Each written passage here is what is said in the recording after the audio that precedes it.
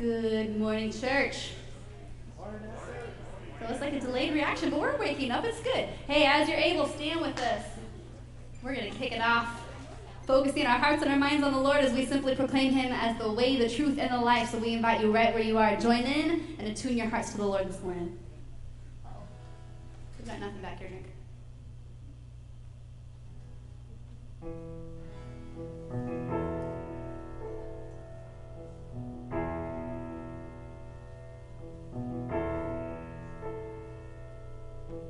We're just going to go, okay?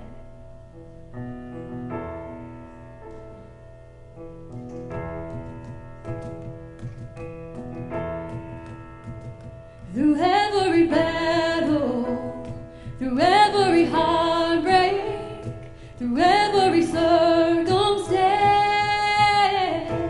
I believe that you are my fortress, you are my portion, you are my hiding place.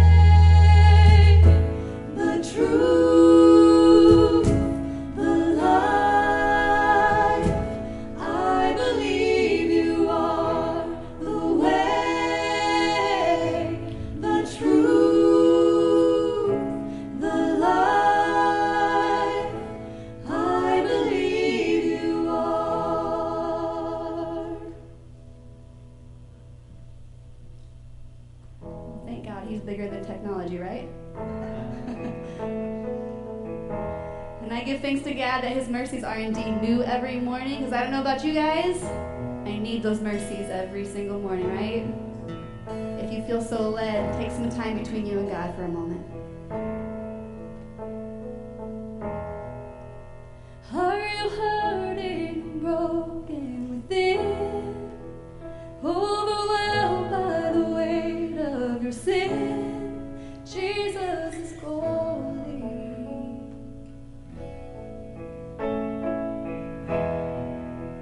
Have you come to the end of yourself? Do you thirst for a drink from the well? Jesus is calling. Oh, come to the altar. The Father's arms are open wide. Forgiveness was bought with the precious blood of Jesus Christ.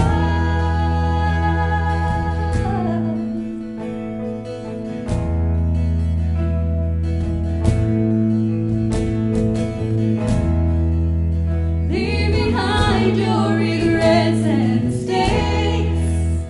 Come today, there's no reason to wait.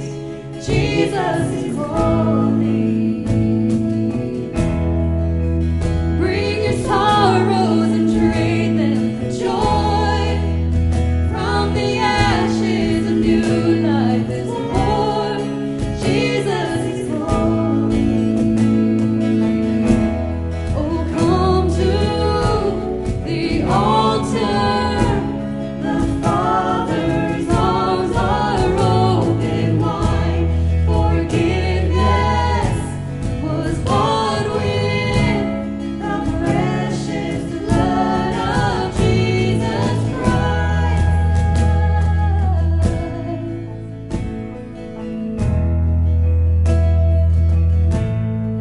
Oh, what a Savior!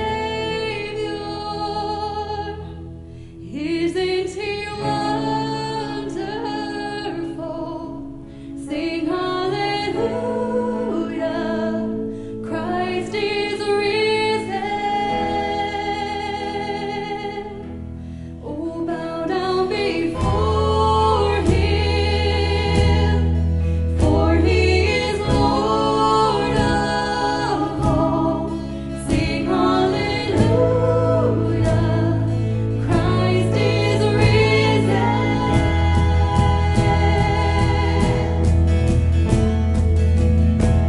Oh, come to the altar. The Father's arms are open wide. Forgiveness was bought with the precious blood of Jesus Christ. Oh, come to the altar. The Father's arms are open wide. Forgiveness was bought with the precious blood of Jesus Christ.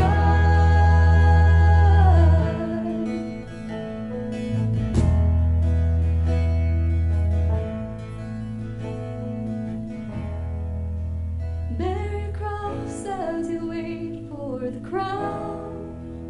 Tell the world of the treasure you found.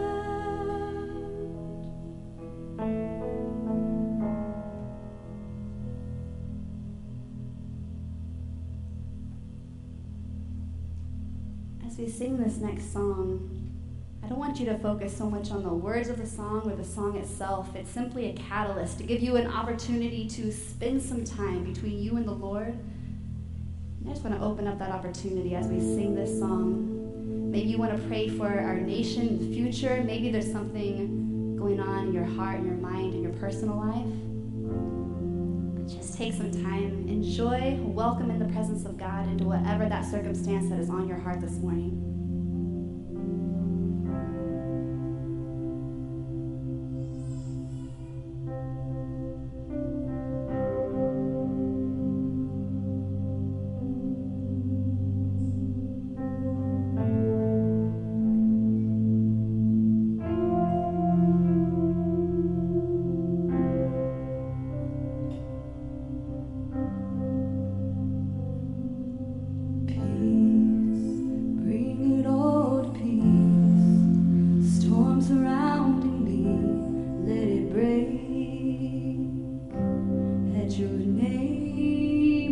You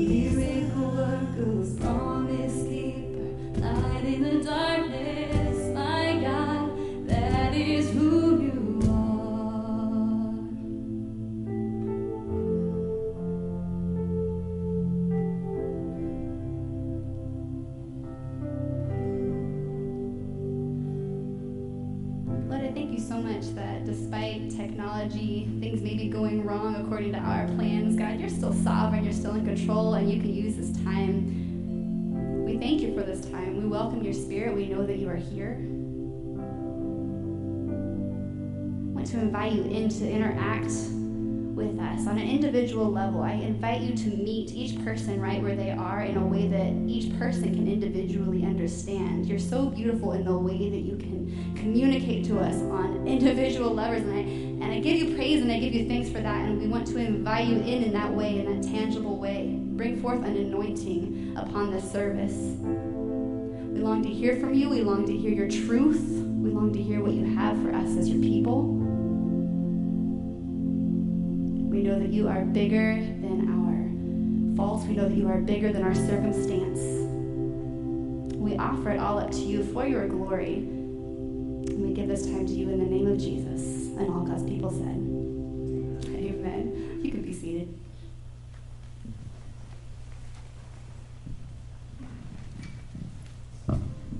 How fast do slugs move? Hey Mom, do you remember how to do 6th grade math? How do I do this worksheet? What's the meaning of life? So how do you spell exact? How do you spell anti-disestablishmentarianism? Who can say where the road goes, where the day flows, only time. And who can say if your love grows? Oh, that's fantastic. If you've been here or watching online over the last couple of weeks, you've seen a couple different of our study hall videos, and it's incredible. 3 different families helping film promos, none of them acting. It's absolutely incredible.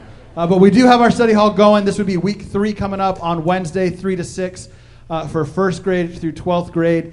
You can come here. We have the auditorium, the overflow room set up as a homework space. And then about halfway through, we offer students, if they want to head upstairs, kids to the elementary to the kids' room, middle school and high school to the youth room, to be able to hang out with one another, to be able to enjoy some of that. But this is going to sound crazy. And I apologize, the last couple weeks I probably didn't state this. If you're coming for study hall, bring some homework. All right? High schoolers, bring some homework. And then we'll hang out. But we'd love to see you. If you need to get out of the house, parents, if you need them to get out of the house for a little bit, we'd love to see you. We have some other stuff going on that we wanted to let you know about. So welcome. I'm excited. Today is our first day of kids and youth in person on Sunday back. Super exciting. Kids are already upstairs doing their thing. And in just a couple moments, I'll release the middle school to go. If you interact with me this morning, I smell. That's because we have campfires out back. So middle schoolers, you're going to be able to head out in just a few minutes. We got campfires, muffins. We got a whole hot chocolate bar. If you're in high school and you're here or online, want to invite you, stick around or show up for second service, and we'll do the same thing for our high school during that time, which is at 10:30 now. But a few other things that are happening. In addition, I'll admit youth has kind of taken over announcements a little bit this morning. So we're back, and then in 2 weeks, or a week and a half, our midweek program called Impact for middle school and high schoolers is back. High schoolers, our first day for 9th through 12th grade is October 6th. That's a Tuesday. And then middle school, 6th, 7th, and 8th grade on October 8th. That's a Thursday. Now, we've got a few extra things that we're doing this year to help keep everybody safe. We're going to be taking some temperatures at the door. If you look sick or if you feel sick, please stay home. We love you, but we don't want to spread anything. We'll be wearing masks while we're all together. We'll have small group rooms set up with plenty of room for everybody to spread out. But more than anything, we're just excited to have some sort of in-person youth ministry during our midweek program back. So that's October 6th and 8th, 6:30 to 8 o'clock here at Northview. We would love to see you there for that. Another student ministry high school announcement. I am currently working with 2 other Converge Northwest churches to plan a mission trip for next summer. The planning began before all of this craziness. We started planning, I think, like in January or February, and then it's all obviously gone a little bit crazy. We're calling it right now the Hope of Mexico, because we're hoping to go to Mexico. But out in the lobby, if you are a high school student, the parent of a high school student, or are just curious about what this mission trip is, especially in light of everything that's going on, out in the lobby you'll see a stack of these green papers. This has all of the beginning details about this mission trip. We're hoping to go down to the Tijuana area, partner with an organization called Caravan Ministries. For some of our students, they went last summer on a big, we called it Serve. We went with 10 churches. We had 350 high school students. This is a little bit different. We're not camping like we did last time. We're staying with this organization, 3 churches, no more than 100 people, so a much smaller group. But we're very excited. Rather than go through all of it, the information to begin your thought process about this trip is on this paper. If you have a high school student who is interested, or if you are a high school student that is interested, there are 2 informational meetings coming up in October. The information for that is on these that you need to sign up for either in person or online. Again, I'm going to stop talking about it. Grab this on your way out this morning and take a look at it. That has all of the information. Or if you're online and you're like, hey, I'm not there, I can't grab a piece of paper in person, it's on the website. So if you head to the website, under the youth tab, there is information on this mission trip.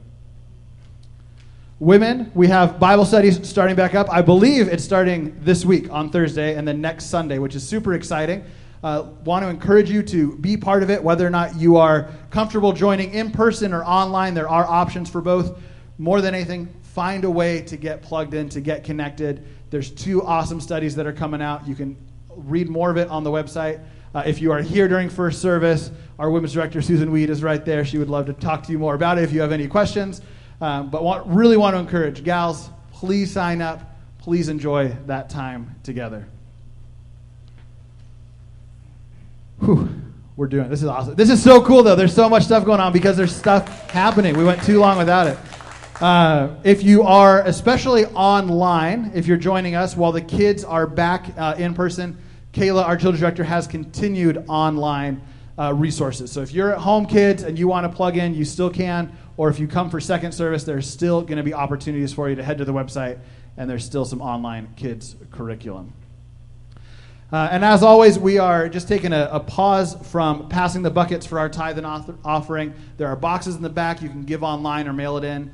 Thank you, as always, for the incredible generosity that you guys have shown, the obedience over the last year. It's been absolutely incredible. Would you join me in a word of prayer this morning?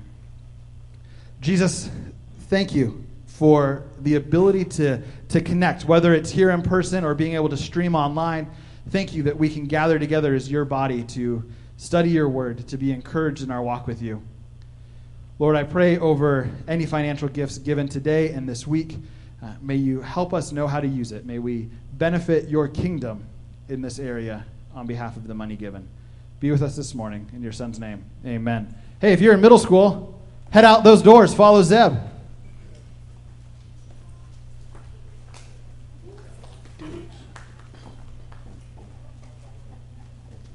Hot chocolate and muffins, I think I might go out there.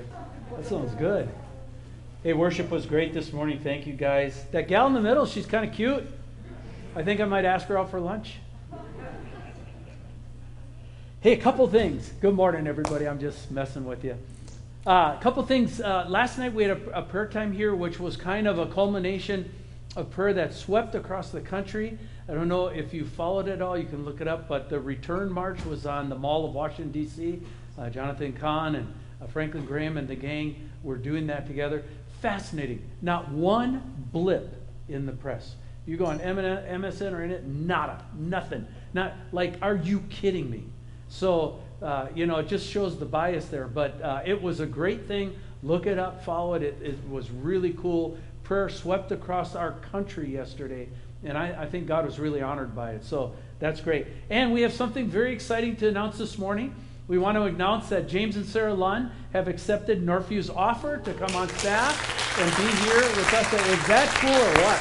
That's very cool. So they are in Indiana. They will probably come about mid-November is when we're targeting it for them to get here. They've got to take care of some family things and stuff and get that all sorted out.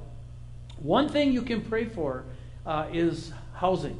They will need a place to rent when they first start out. And so if you've got options or things like that, if you could let us know and we can pray that way, that God would provide. As you know, rent in Indiana is a little cheaper than rent in Seattle, right? And so they're experiencing a little bit of sticker shock as they try to look at places. And you guys would understand that, right? So, yeah. So if we could pray that way and think about if you've got any options, please let us know that.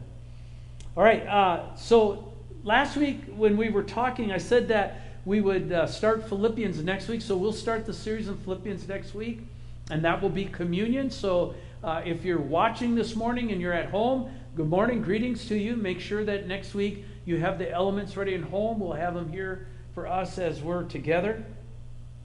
But we ended with that passage in 1 Peter, and it signaled to me a need to do some coaching for us as we go into the fall of 2020. I think there will be some things that are going to happen. 2020, really, if you think about it, has been an amazing year so far, right? Probably not one that we would have volunteered to go through, but one that we got to experience. For most of us, I think it's been a pretty trying year. It's trying for you as you're sitting there wearing those masks. And we would kind of like to just get rid of this year and move forward, right? Just, can we please turn the page, right? Kind of thing. And for me, 2020 kind of reminds me of a hike we did once with the youth group where we took the kids out, and the youth group this was way back in the day, but they had never been camping or hiking. So we put this whole thing together, and we went to Eastern Oregon, the Wallow National Wilderness, Wallow National Forest, and we were going to hike in a particular section called the Eagle Cap Wilderness, and we were going to go to Eagle Cap Lake.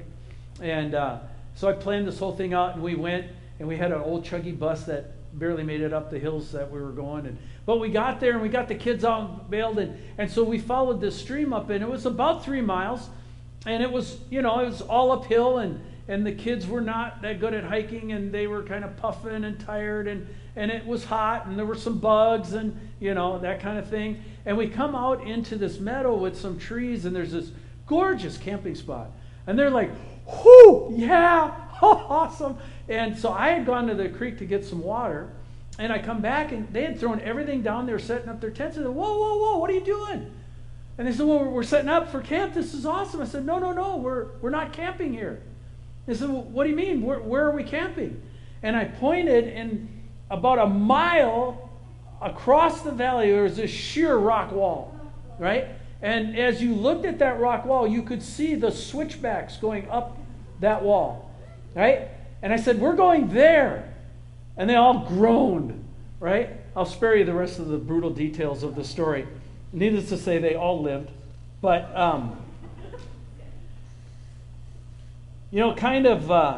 I think that's what the fall looks like to us, right? We're looking at going into the and just groaning. Like, really? Do we have to do this? And the answer is yes, we really get to do this. And yes, the Lord will be with us. Will it be hard? Yes, probably so. But that does not mean the Lord will not be at work, and that does not mean we will not experience Him. So it will be valuable. So before we move into 1 Peter, let's pray, and then we'll pick that passage up again, all right? Lord, we seek You. The thing that You have that we don't is You know the future, and we don't. And Lord, we have been quite surprised and maybe even dismayed as to how this year has rolled out. And yet, Lord, we've wanted to be under Your yoke. We've wanted to be under Your leadership and trust You and follow closely as You lead us through, just like You led Israel through the Red Sea. We want to follow You. And so, Lord, as we're coming into the fall, recognize it may get more intense, and it may get more pressured, and it may get harder. And so as that's possible, we want to think that through. Now, here's the piece, Lord, I need You to connect with us. I need Your manifest presence here this morning. I need You to be speaking to people and speaking into their hearts, their minds. You're really the coach, not me. And so as we walk through these passages, these verses, highlight, underline, have a conversation with people, Lord, and if it's completely separate to the message, that's fantastic. They'll know they've heard from You. And so we give that to You with great hope and ask this in Your name. Amen. All right, so we're in 1 Peter chapter 3. If you want to turn there with your Bibles or your phone or your memory, whichever one you want to do. But it reads like this. It says, have no fear of them, nor be troubled. It's talking about the opponents that the church was facing at that point. Does the church have any opponents today? I'd say there's a few, right? So it says, have no fear of them, nor be troubled, but in your hearts honor Christ as the Lord as holy, always being prepared to make a defense to anyone who asks you for the reason for the hope that is in you, and yet with gentleness and respect, having a good conscience, so that when you are slandered, those who revile your good behavior in Christ may be put to shame.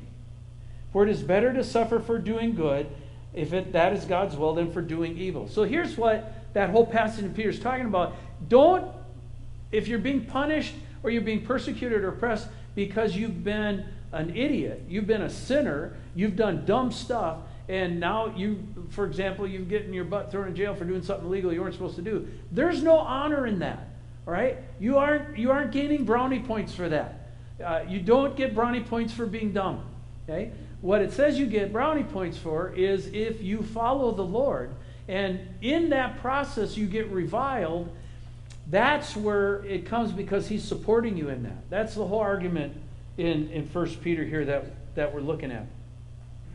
And what was going on here was the church that Peter was writing to was facing persecution, and it was rattling them. They had the picture, like we do, if I walk with God, I'm protected, and nothing bad will come my way. The Bible never says that. It does not say if we follow Christ, nothing bad will ever come our way. It says he will make all things good for those who love him. It doesn't mean all things we go through are good. And we've got to get that in our heads, because we still hear it the other way. All right? So I'm just saying, church, we've got to be mature enough and adept enough to be able to say, some hard things come, I've got to lean into it. I've got to take it as from the Lord, and I've got to let the Lord steer me through that.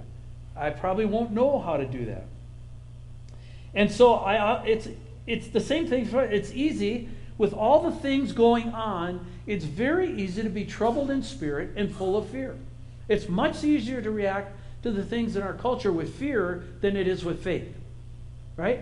It's just really easy. You get rattled. Someone talks to you. Someone yells at you. You read a headline. An event occurs. Is this the end of the world? Yada, yada, yada. And it's just very easy to be full of anxiety. What am I going to wear today? What am I going to eat today? What am I going to da-da-da-da-da? And the Bible said, hey, stop. Stop. God knows. He knows you. He knows where you are. He knows what you need. You need to trust him. And so Peter here is admonishing this church to honor Christ, the Lord, as, and the word here he uses is what? Holy. Notice he doesn't say happy. Okay? It's holy. Honor Christ the Lord as holy. And that's a significant word. In other words, pressing issues in troubled times do not give us permission to lose it. And I think sometimes we think it does. We are to be holy as Christ is holy, and we are to be ready with a defense, but delivered with gentleness and respect. And almost always that has to do with your tongue, right? It's pretty hard to witness to people when you're yelling and screaming at them. The two, something's wrong with that. It doesn't quite go together, right? And so we have to figure out how to do that under pressure. And that's when it's hardest to do. And I believe this instructs us as we go into the fall, because I think there will be pressing issues as we go into the fall. Peter coaches the church further in chapter 4. Look at chapter 4. He'll be up on the screen for you. It says this: Beloved, do not be surprised at the fiery trial when it comes upon you to test you, as though something strange were happening to you. But rejoice insofar as you share Christ's sufferings, that you may also rejoice and be glad when his glory is revealed. If you are insulted for the name of Christ, you are blessed, because the Spirit of glory and of God rests upon you. And so what Peter's saying here is, if he were talking to us as the American church, you've had it really good for a long time. And you've had enormous blessings. And you've had the favor of God. And a lot has gone well and right for you. But things can turn. And when they do, or if they do, do not be surprised at the trial or the ordeal that's coming your way. We have a group of people in our world that we pray for all the time. It's called the persecuted church. And it's a church that lives in other parts of the world. They know exactly what this passage is talking about. We've not had that. And it's much harder to come from good and move into the fire than it is to come from the fire and move into good, right? Our parents, our grandparents, for a lot of you, my parents, right? They came out of the Great Depression. They knew deprivation, all right? They knew how to go with nothing. They knew how to save bent nails, right? Any of you grew up with parents or grandparents with the bent nail shelf, right? And the screws and the drawers and why?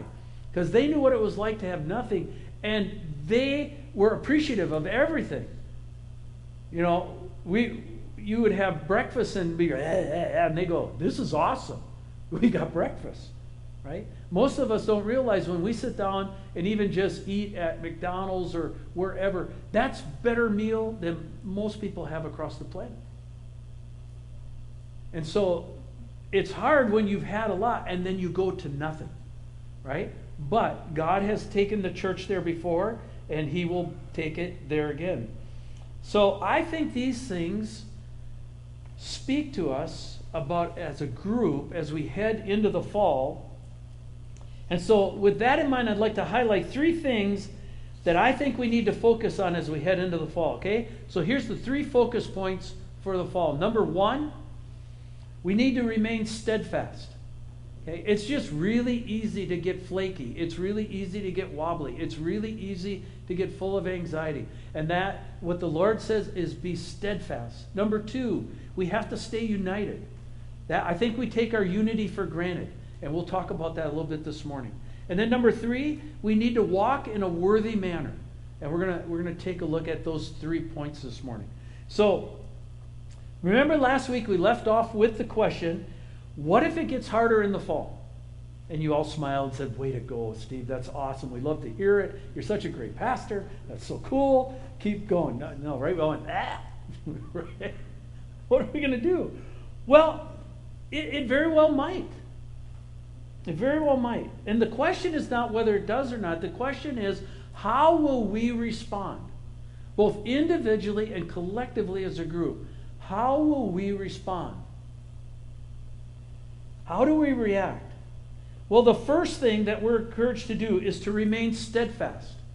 All right? Steadfast has a whole bunch of cousin words with it. You have steadfast, you have endurance, you have perseverance, you have all those words that are all kind of together. They're scattered all throughout the New Testament.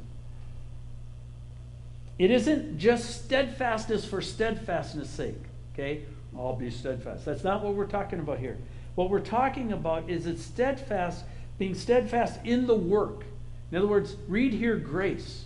In the grace that God has given us as a church, in the grace that God has given us in our lives, we are to remain steadfast in that work, in that grace that he's doing. And so we're to remain steadfast in the grace of the Lord and steadfast in the hope of the Lord. All right? Just because Jesus doesn't match our timetable does not mean he's not coming back. Just because he's not acting the way we want him to act does not mean he's not listening to our prayer. Right? We are nasty little critters in trying to manipulate God. You ever see an infant try and manipulate their parents? Right? How do they do it? Right? Right? Especially if it's your first one, right? Always overreact on the first one. And by the fourth one, you're like, whatever, grow up, kid. Right? But we have a tendency to try and manipulate. And Peter's here is saying that, hey, you need to treat Christ as holy. And what that means is Jesus is our friend, he's our brother, our Savior, but he is also Lord. And let's remember that he is Lord. Let's remember that he is Christ, the resurrected one, and we need to treat him as holy. Consider these verses about steadfastness. In 1 Corinthians, that famous chapter 15, here's the end of the chapter. Paul lays that all out, and then he says this, "Therefore, my beloved brothers, be steadfast, immovable, always abounding in the work of the Lord, knowing that in the Lord your labor is not in vain."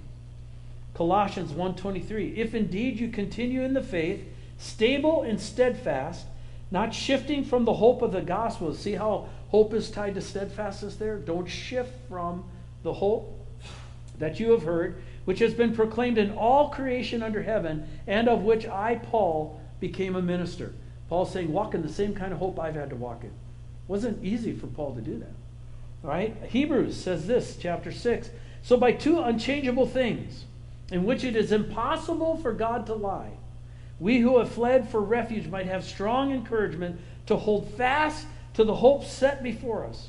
And we have this as a sure and steadfast anchor of the soul, a hope that enters into the inner place behind the curtain where Jesus has gone as the forerunner on our behalf, having become a high priest forever in the order of Melchizedek. So these verses tell us that we are strongly encouraged to remain steadfast in the Lord and in our faith in the Lord Jesus. And again, this does not mean that all will go well for us. That is exactly what was tripping up the believers that Peter was writing to, and that's exactly what trips us up. And the encouragement and the command for them was to stay steadfast. In other words, stay solid, stay steady, stay focused, stay on the game, stay with the Lord, right? Don't get distracted, don't wander off. Stay on task with Him for what He's asked you to do. Look at what James says in this. Notice how this aims at the end of the course, not the middle or the three-quarter point. Most of us are good to the halfway point. You ever get in a project where you got halfway in and go, what in the world why did I start this thing? Right? Well, sometimes we can look at our faith that way. And James says this, blessed is the man who remains steadfast under trial, for when he has stood the test, he will receive the crown of life, which God has promised to those who love Him. So God's looking at the whole run, and we've got to look at the whole run. And the issue of finishing well, many people start well, very few finish well. And our goal is that we, as a faith community, would finish well together. James 5:7 later on says, as an example of suffering and patience, brothers, take the prophets who spoke in the name of the Lord. Behold, we consider those blessed who remain steadfast. That's talking about Isaiah, who was sawn in two. That's talking about Jeremiah, who was banished and ended up dying in Egypt. That's talking about Ezekiel, who went into exile into Babylon and wouldn't even, his own people wouldn't even listen to him, and many others, right? That's what he's talking about here. You have heard of the steadfastness of Job, and have seen the purpose of the Lord and how the Lord is compassionate and merciful. So these verses, this theme, by the way, are very important to me personally as your pastor. And the Lord underlined this theme for me when I first arrived at Northview as pastor. So I arrived at Northview on November 8th, 2004. That was my first day. Monday at the office, looking at the computer going, what the heck am I supposed to do? Oh, it was great. And so I came in November. In late January, early February, I wish I'd wrote the date down. I forget exactly when. But Scott Box gave me a call. And Scott Box used to be the worship leader here at Northview. And so kid that came out of my youth group, wonderful friend, wonderful friends with his family, and a great relationship with them. And he had gone to George Fox to be their alumni director. And he calls me up one morning. And he calls me up and he says, hey, Steve, I got to talk to you. Great, what's up, dude? He says, oh, I had a dream about you. I said, well, that's kind of kinky. And he says, shut up. You ever where you're goofing around with somebody and all of a sudden you realize, whoa, this is really something much more serious? And I say, okay, I'm sorry, I was just goofing off, sorry. Hold on, back up. Because I could tell he was really rattled. I mean, really shook up. And that's not like him to be that way. And so I said, ho, slow down. I said, back up a second, what's going on? He said, dude, I had this dream last night. And he said, I can't tell you if that was real and right now is the dream, or this is real and that was the dream. He said, I don't know what to do with this thing. He said, I'm just freaked out. I said, well, all right, back up a little bit, slow down a little. I said, why don't you start from the beginning and just tell me? And so we were on, I won't give you all the details, but we were on a bus and there was no guy driving the bus and he couldn't figure that out. And I was yakking at Scott about, when are you going to get over your hurt and disappointment, your bitterness, and get back into ministry? Yeah, whatever, right? And then I went and sat down on the bus that had no seats and he didn't know how to do that. And then I was having a conversation with the guy who was driving the bus who wasn't the guy who was driving the bus. And it was kind of an amazing thing. And then Scott hears this voice and it says to him, so did you hear what that guy says to you? And Scott said, yeah, that's Mitch. He always tells me that crap. I'm not supposed to say it on TV, am I? Anyways, that's what he said. And And the voice said, well, actually, that was me. And Scott said, Mitch, I knew it was the Lord. He said, I literally froze. He said, the hair went up. He said, I couldn't even turn around. He said, I didn't dare turn around. And I suddenly realized I just said that to the Lord. And the Lord said, it's okay. It's okay. We're going to have a dialogue on this. He said, do you see that guy up there? He says, yeah, that's Mitch. And he says, I want you to, can you give him a message for me? And he said, yes, Lord, I'd be glad to. He says, well, first of all, I want you to tell him I'm very proud of him as a son, which I'm like, oh my gosh, the Lord would say it about, I would never say that about me. So that was incredible. Number 2, he's exactly where I want him to be. And number 3, and Scott, this is really important. You need to tell him that he needs to remain very, very steadfast. And you need to say it to him 3 times. Can you do that for me? And Scott said, yes, sir, I will. So he said, Mitch, I think I'm supposed to say something to you. And I said, well, you better, right? So, Steve, you need to be very, very steadfast. Steve, the Lord wants you to know you need to be very, very, Mitch, you need to be very, very steadfast. And I said, is there anything else? He said, no, that's it. I said, okay, well, look, let's keep, matter of fact, he called me last week and we were talking about this. And I said, you remember that dream? I said, I'm going to share that dream. He goes, oh my gosh, I'm still rattled by that thing. And so we hung up. I said, hey, if the Lord gives you anything else, call me back or, whatever. And so I'm thinking, right, I'm brand new in the church. I have no idea what I'm doing. Northview was as shaky as a leaf at that point. It was highly questionable whether we were even going to make it. Remember Dan, Sandy back then, right? And like, oh my gosh, and I thought, man, that can't be good. Something bad's going to happen, right? If you got to be ready. That's my first thought. And so then we keep moving on, and then it was late May, early June. I don't remember. Again, I forgot to write it down. But it was late May, early June, and another couple calls us, Wade and Violet Andrews, great friends of ours. Matter of fact, I just talked to him 2 weeks ago. And Wade called me up and said, hey, Steve. Yeah, Wade, what's up? You think Violet and I could have dinner with you and Pam? Sure, that'd be great. Okay. I said, why don't you have Violet call Pam? All right, I'll do that. Thanks, click. Holy cow, what's that about?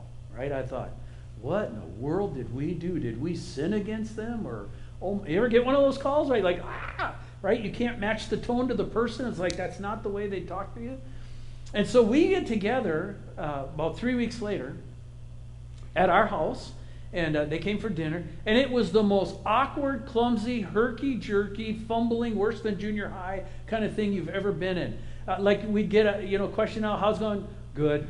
Eat. Nobody's looking at each other. It's like, this was just miserable. And Pam and I had racked our brains trying to think of what had we done? What had we said? Or what had we promised them something and not followed through? We couldn't figure out. Dinner finished. We get up, we go in the living room.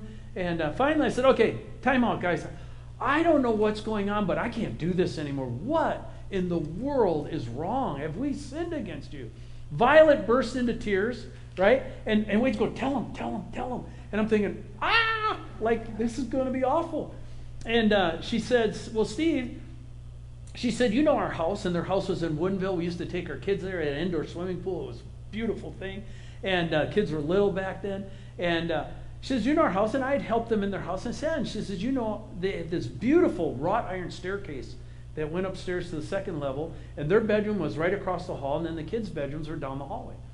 She said, so we're in the house, and and she said, well, Steve, I have to tell you something. I had a dream about you. And I said, well, that's kind of kinky, right? And I'm being consistent as an idiot. And she says, stop it, as a sister in the Lord can, right? Kind of deal. And, okay, I'm sorry. She said, well, you know our house. And she says, we're in bed sleeping, and I hear somebody in the house. And she said, not only do I hear somebody in the house, but Steve, I can hear them coming up the staircase. And she said, I'm in there, and I can see the light bouncing up through the cracks in the door. So I realize we've been broken into, and we're about to get burglarized. So she said, I am trying to wake Wade up. She said, so I'm jamming him with my elbow. And she's a little little pipsqueak of a gal, right? And maybe weighs $110, and just bam, and Wade literally pulled his shirt up, and he was black and blue from the armpit down to his hip. I mean, she had wasted him, right? And he wouldn't wake up. He was dead to the world. And so she sees the light come to the door. She said, I saw the doorknob turn. I said, what'd you do? She said, I screamed and threw the blankets over my head, right? Wah! Like this. And it's much funnier when she does it. And I said, well, what happened? And she said, well, the door, I heard this voice, and it said, Violet. And she said, Steve, I knew it was the Lord. She said, I know that voice. And so I peeked over the blanket, looking at the door. And she said, it was the most amazing thing. She said, there was nobody there, but there was somebody there. I could see him, but I couldn't see him. Like, I don't know how to explain that. And she said, there were waves of light coming into the room. And like they were moving, but they weren't. Like they were still, but they were moving. I don't know how to explain this. And the Lord looked at me and said, Violet, you can come out. And so I pulled the blankets down. And he said, Violet, do you know Steve and Pam Mitchells? And I said, well, yes, Lord, they're our friends. We love them. Matter of fact, Lord, we were so excited when they were going to go to Northview, and we were going to go to Northview with them, and you wouldn't let us go, and we were really mad at you. And she said, then I realized I was yelling at the Lord, and I jumped back under the covers. Right? She said, the Lord said, Violet, come back out. And she came back out. She said, would you do a favor for me? She says, well, yes, Lord, I'd be glad to. She said, would you be willing to take a message to Steve and Pam? And I said, well, yes, Lord. And he said, well, first of all, I want you to tell him that I'm very proud of him as a son. I'm like, wow. Secondly, I want you to tell him that he's exactly where I want him to be. And third, and Violet, this is really important. You need to tell him that he has to be very, very steadfast. Okay? And you need to repeat that to him 3 times. Can you do that for me? She says, yes, Lord, I'll do that. So she says, I have to tell you. So she starts telling me this. Pam and I are sitting there. Steve, you have to be very, very steadfast. Steve, you have to be very, very steadfast. Steve, you have to be very, very, the Lord wants you to be very, very steadfast. At this point, Pam and I are as white as her blouse this morning, right? Just like, kind of thing. And she said, did I say something wrong? I said, no, let me tell you another story. So we told her the story about Scott. And then they're like, and we all started crying, and we spent time praying together. And in the back of my mind, I've been holding that thought for 16 years. Why did the Lord go? That's very unusual, right? The Lord does not do that all the time. That is not common. But he went way out of his way to underline and underscore something, and the underscore was, you have to be very, very steadfast. And I've been watching for all these years why, and I think that was given 16 years ago for me for this fall.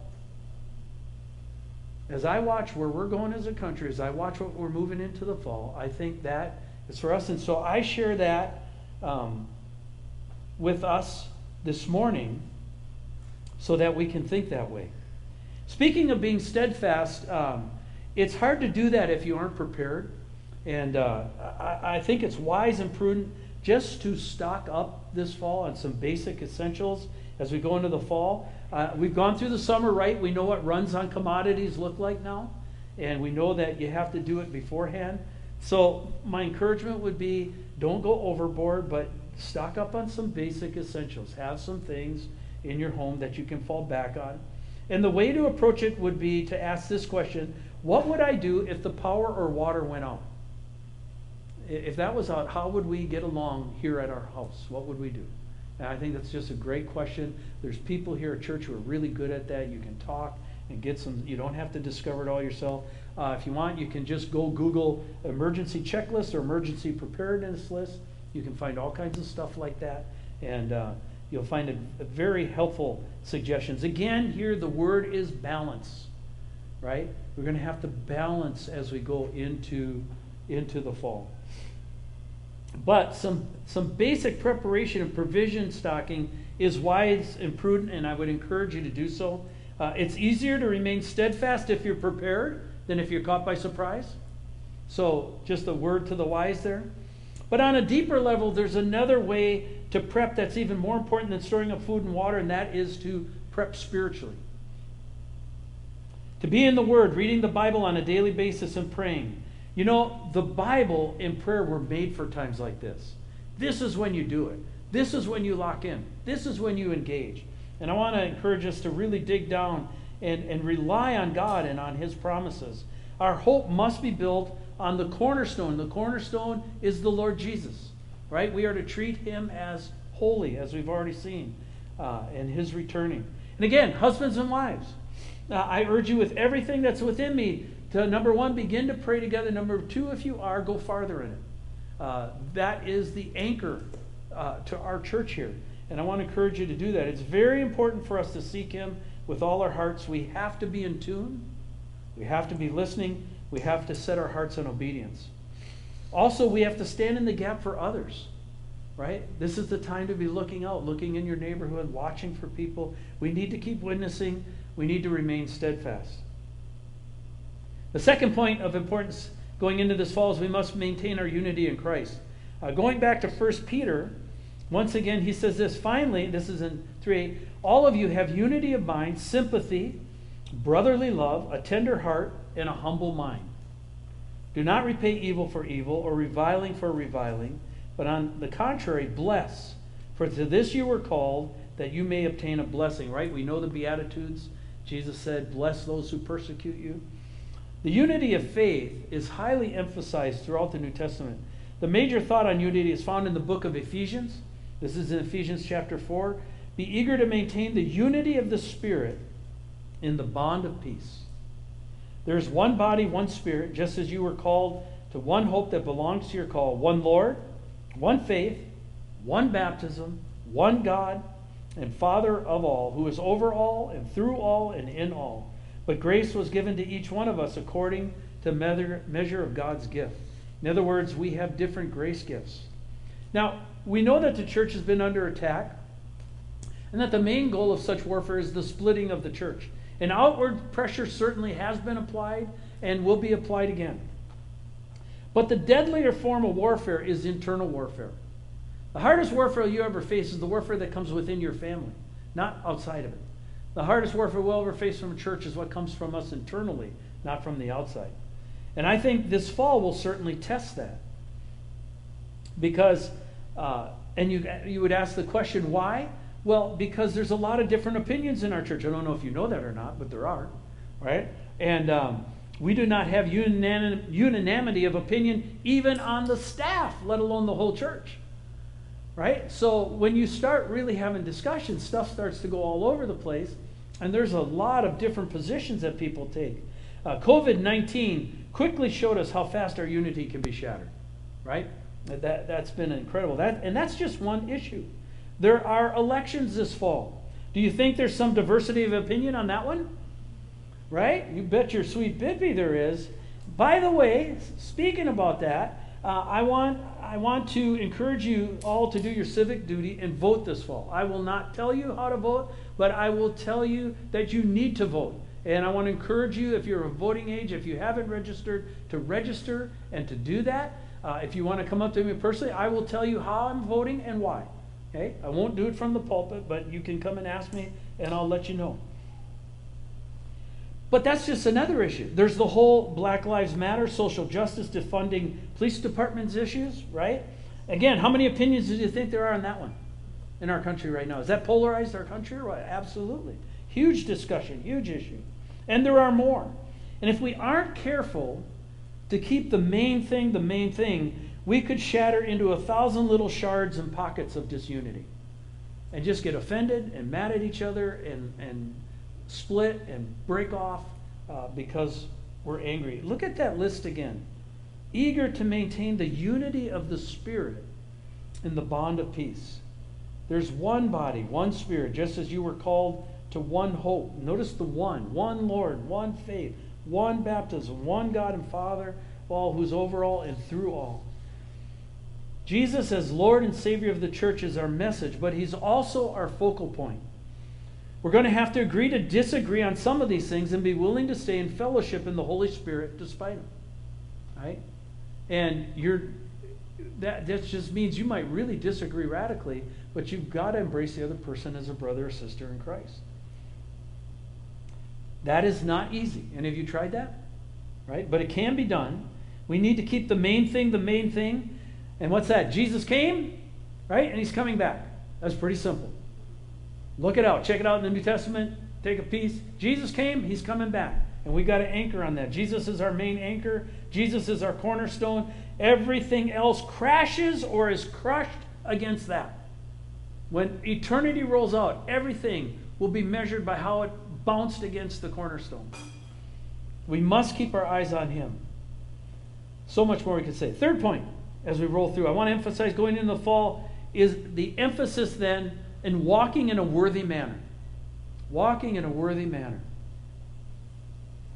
The passage we just used in Ephesians, these are the two verses. This is how it begins. It says this, I therefore, a prisoner for the Lord, this is the Apostle Paul talking, I therefore, a prisoner for the Lord, urge you to walk in a manner worthy of the calling to which you've been called. If you know Jesus as Lord and Savior, which most of us in the room do, by the way, if you don't, this would be a great time to ask him into your life. If you've been on the fringes, if you're out there, floating around and I do the church thing. No. You don't get into heaven because you came to church. You get into heaven, the only way into heaven is through Jesus. Jesus said, I'm the way, the truth, and the life. No man comes to the Father except through me. So you've got to go through the narrow gate, and that's Jesus. And if you aren't there, this is a great time to get there.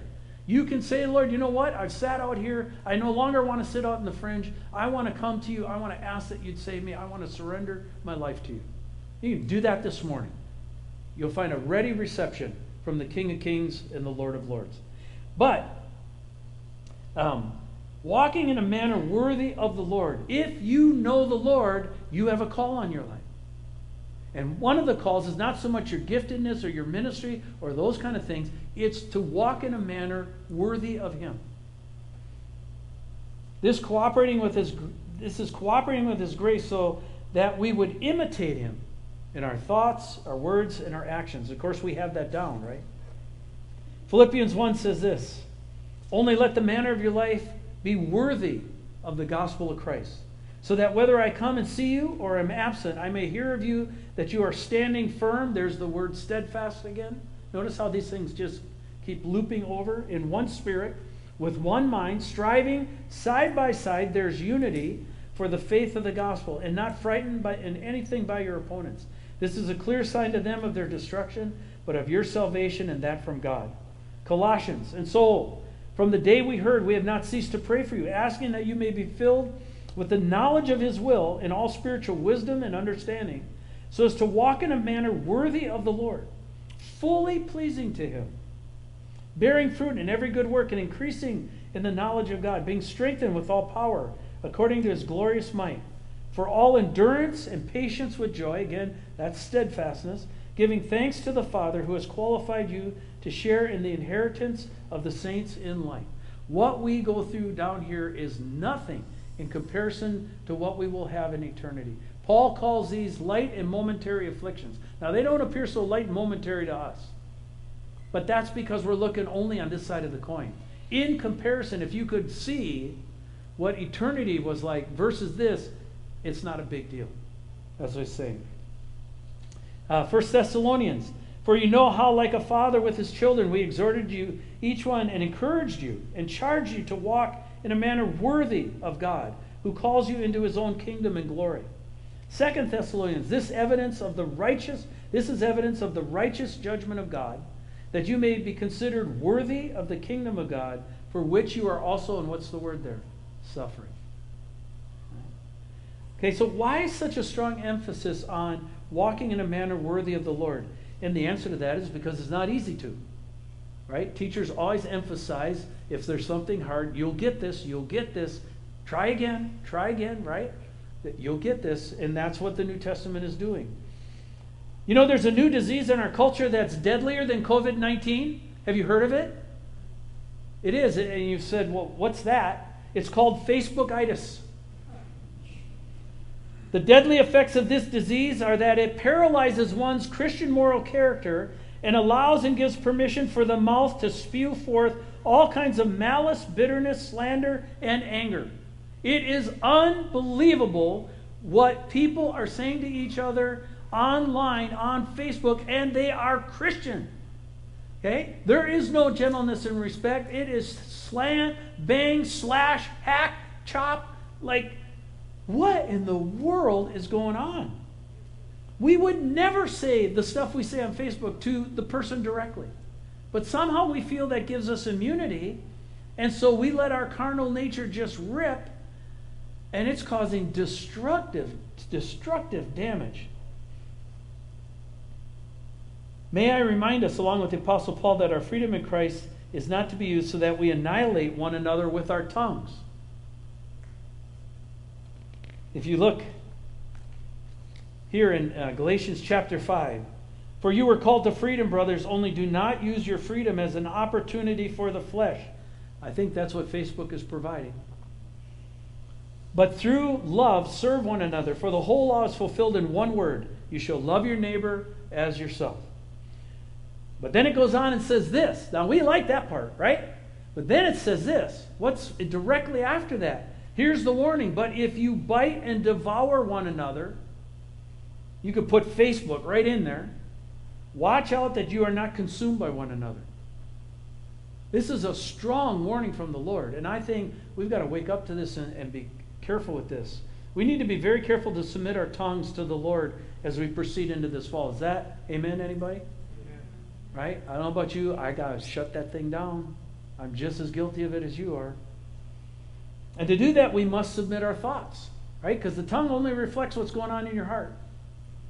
For it's out of the heart that these thoughts spring forth. So let's take a look again going into this fall. Okay, 3 focus points. Number 1, we need to remain steadfast. Number 2, we need to remain united. And number 3, we need to walk in a worthy manner.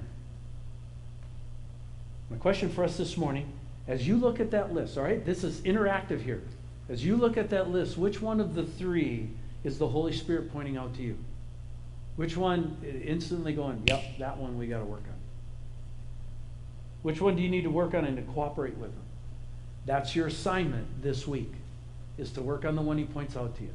Let's pray. Father, thank you as we go through this. We know this is gospel stuff right here. This is core stuff. This is not made up. This is right down the pike. Lord, and we know you said lots of things like this to your disciples. And so as your disciples currently, we, first of all, we're so sorry. Particularly Holy Spirit, as I think through how you have tried to bring about holiness in my life and how many times I have, like an idiot, resisted you, ignored you, tried to put you off, treated it as light, not realizing you were actually trying to rescue me and help me. And I'm sure many of us in this room can identify with that. Lord, we seek you this morning. Would you help us? Would you help gird us up? Would you help us anchor in for tough times? Would you help us be stable and balanced and steadfast? Would you help us with our unity, Lord? And would you help us to walk and talk in a manner worthy of the sacrifice you did for us? We give that to you, great hope in your name. Amen. Amen. Stand with us as you're able. We're going to go out. We kind of had some fun. We revamped an old one, but we're going to go out proclaiming that it is sweet to trust in Jesus. Let's be steadfast in that together.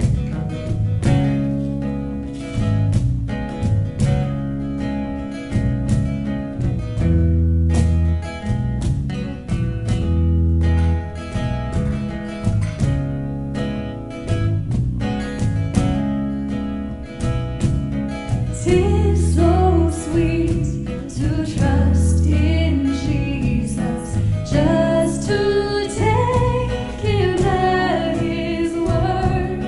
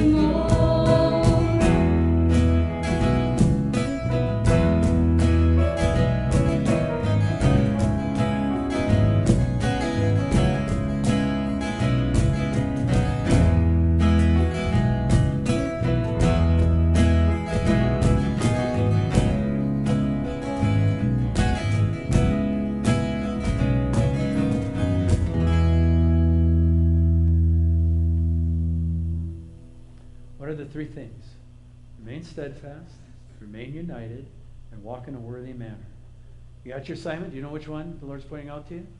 Don't forget, don't just walk out the door. Which one? Remain steadfast, maintain unity, walk in a manner. For me, anything. This is your job. This is More than anything that you can do. I just want you.